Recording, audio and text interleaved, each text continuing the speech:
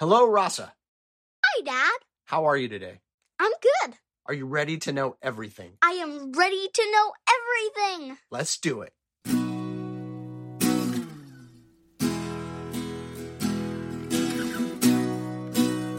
Today, I want to talk to you about a crucial difference in how you can respond when people come to you with a problem. Ooh, what is it? Well, this is it. It's something that your mom and I have developed over a long relationship together. And the distinction is between complaining and describing. May I explain? Please do. Sometimes when you tell someone your problem, you are asking for help solving the problem. And that's what we call complaining. It's not a bad thing. Often people say complaining is a bad thing, but I just mean you're saying, hey, this is a problem I want to solve. But other times, you just want to be heard. You just want to be sympathized with. You just want to be understood. It's not a problem to be solved. It's just a situation you're in and you want love and support while you're in it. And we call that describing. And it's so different in how you should respond. If I have something I want sympathy and support for, and you tell me how to solve it, I will get so frustrated. If I have something where I want you to help me solve it, and you just say, oh, that sounds tough, well, that's going to leave me with a gap too, won't it? So we just ask at this point. I say, are you complaining or are you describing? Or I'll say myself, I'm describing, I'm not complaining. But overall, this is my big advice. Unless they tell you otherwise, assume they're describing. People usually want sympathy much more than they want advice. So don't try to solve their problem unless they ask for help, is my advice to you. I'll keep that in mind. Are you complaining or describing? Do you ever experience something like that in your own life? Do you know what I mean? Yes, I do. Because sometimes I come to Sylvie or Mom or you, and I'm like, this is so frustrating. And Bob Erta keeps telling me that I'm wearing my earrings wrong. It's just really frustrating. And usually I'm describing, like you said. And so Mom or Sylvie or you will go, oh, I'm sorry, or so not fair, or what? Or we'll tell a story from our own life about when that happened to us. Exactly. And you do a great job with that too, don't you? Yep. You know, if I say, Rasa, I'm not sure what I should be doing, you don't tell me what to do as often as you say, yeah, that's hard, or I'm sure you'll make the right choice. You're really good at that. Thank you. You too.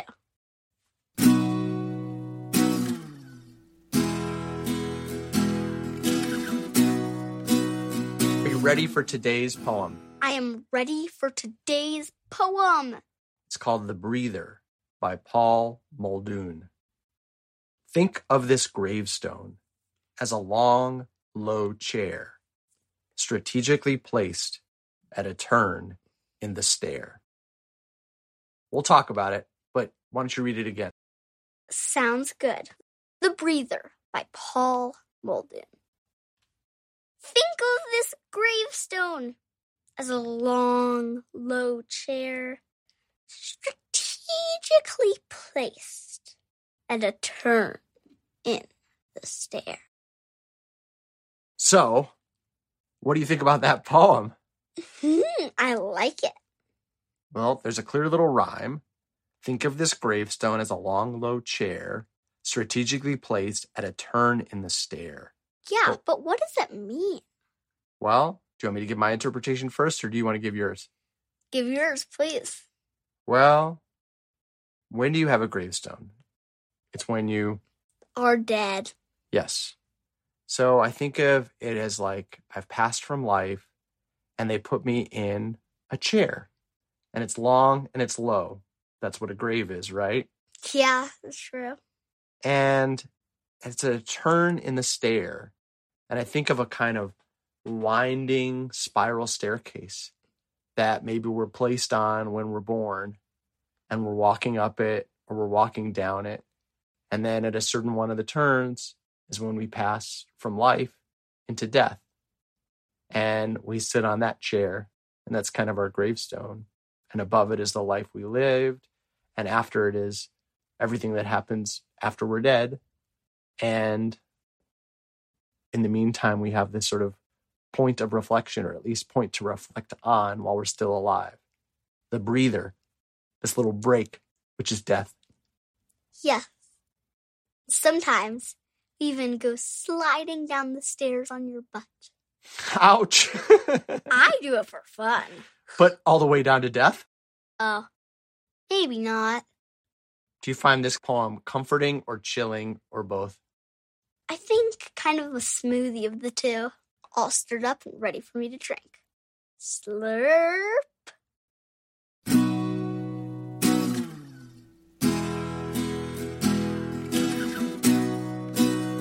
Last segment of the show. Do you have a vexing question for me? Yes, I have a vexing question for you that I've been thinking about. Why do we have shadows? I mean, I know it has something to do with the sun, kind of. It's like the sun creates like a reflection of us that's dark somehow. What? Okay, I'm going to dig into it. I'll get back to you soon.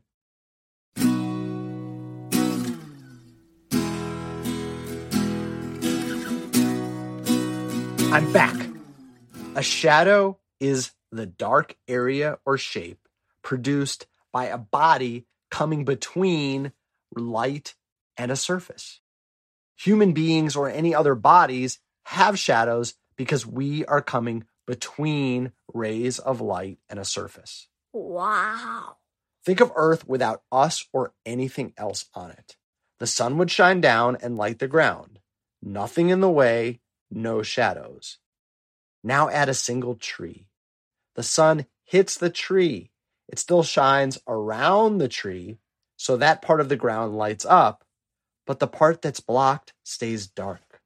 Kind of like how a rock in a stream makes water flow around it. That's crazy. So the shadow is really just where the light isn't hitting. Depending on your position, that can be a little or a lot. The more objects between light and a wall or ground or whatever, the more shadows you'll see. At the same time, you could have multiple sources of light, like different lamps in a room, and that can cause the same person or object to cast multiple shadows. Wow. So shadow is more like where something isn't there than where it is. Yeah, and I actually have a whole book I should loan you on how to make hand shadows. Have you ever seen those? Yes. So the simplest and most common, and you've probably seen this, is a dog. You can make kind of a little barking dog by just kind of opening up your pinky up and down. But this book also shows how to make a shadow with your hand that looks like an elephant, a peacock, a baseball player, a cowboy, presidents like Abraham Lincoln or Richard Nixon, plus buildings like a church, a pagoda, or even the Eiffel Tower. It's amazing. You Must Know Everything is produced by me, Jeremy Smith, and her, Rasa Smith, with awesome music by Thirdature. Please rate, review, and share the show with friends. And please join us next time for everything you need to know.